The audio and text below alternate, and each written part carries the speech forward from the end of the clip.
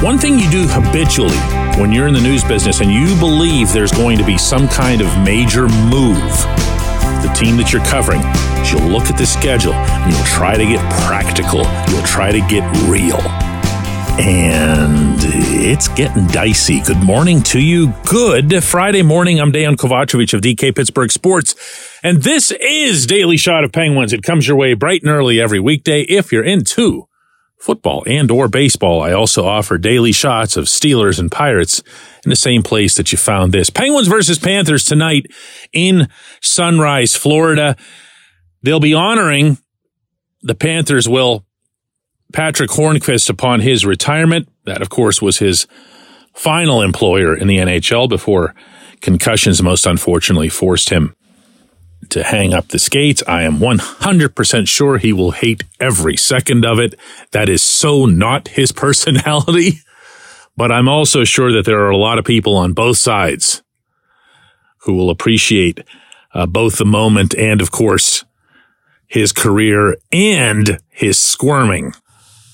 A truly great player in his own way who will always have a special part in Pittsburgh sports history, not just for scoring that goal that he did in Nashville, but also for just being such a big part of the Penguins' general turnaround that allowed them to add those 2 Stanley Cups for a total of 5 in 2016 and 2017.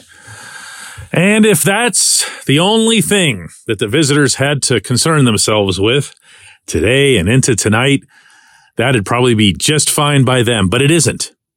It isn't. They're in trouble. And being more specific here, I don't know how much longer it'll be before we can start saying that Mike Sullivan's in trouble. I know the record isn't bad. 11-11-3 doesn't get you fired.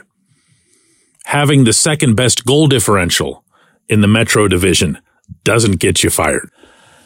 Being one of the NHL's best overall 5-on-5 teams doesn't get you fired. Having terrific goaltending like they've gotten from Tristan Jarry and Alex Nedeljkovic, and don't forget a couple of nice showings from Magnus Hellberg, that doesn't get you fired.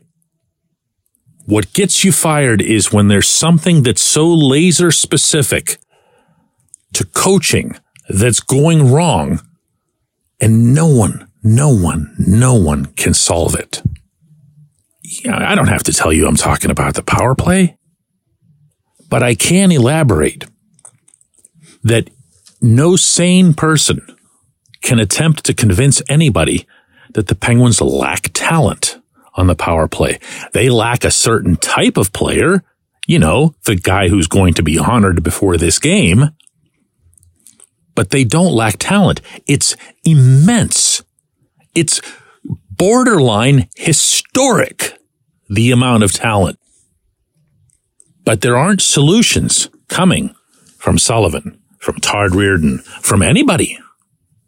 Brian Rust was saying the other day when I was covering the game in Philadelphia that everybody's been in on this. He said all of us have been talking about it. All of us have gotten together, put forth ideas. Some of those ideas actually have involved players being removed, meaning taking themselves out of the equation. If you move me from the first unit to the second unit, then maybe we can try this or try that. That's how nuts this has become.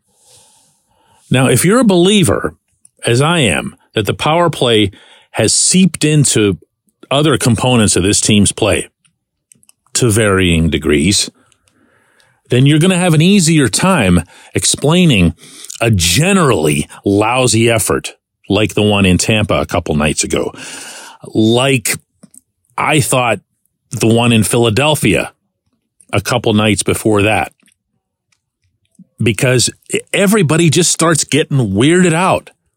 And if you can't score on the power play, what gives you the confidence to think you can score at 5-on-5? That starts to fade too. Everything starts getting sunk. And before you know it, one lousy effort in general leads into another lousy effort in general, leads into, anybody who follows the NHL even casually knows that it's the head coach who pays the price for these scenarios, 99 times out of 100. So you look at the schedule. And you see that after this game tonight in Sunrise, the Penguins have a nice, big, empty block off Saturday, off Sunday, off Monday.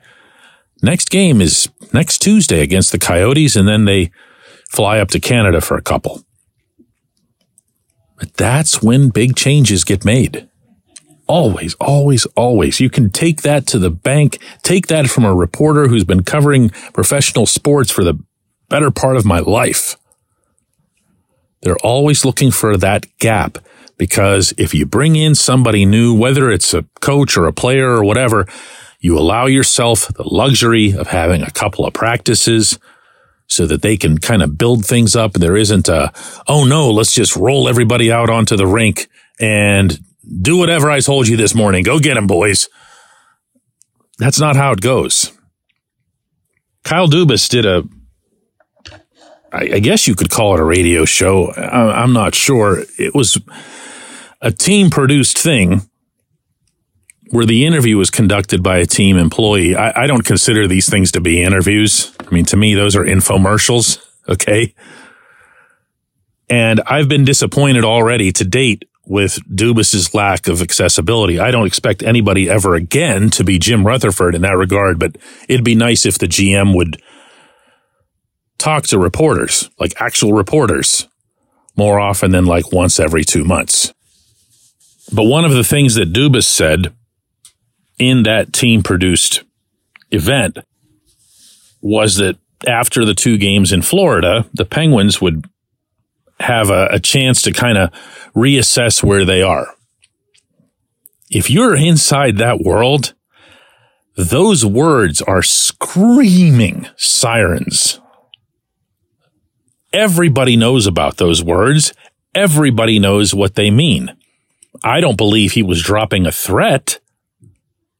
And I don't believe that Sullivan's in any kind of significant immediate trouble.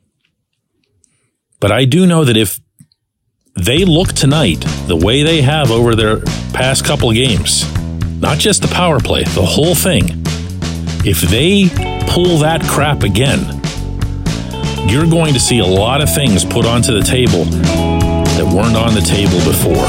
When we come back, J1Q.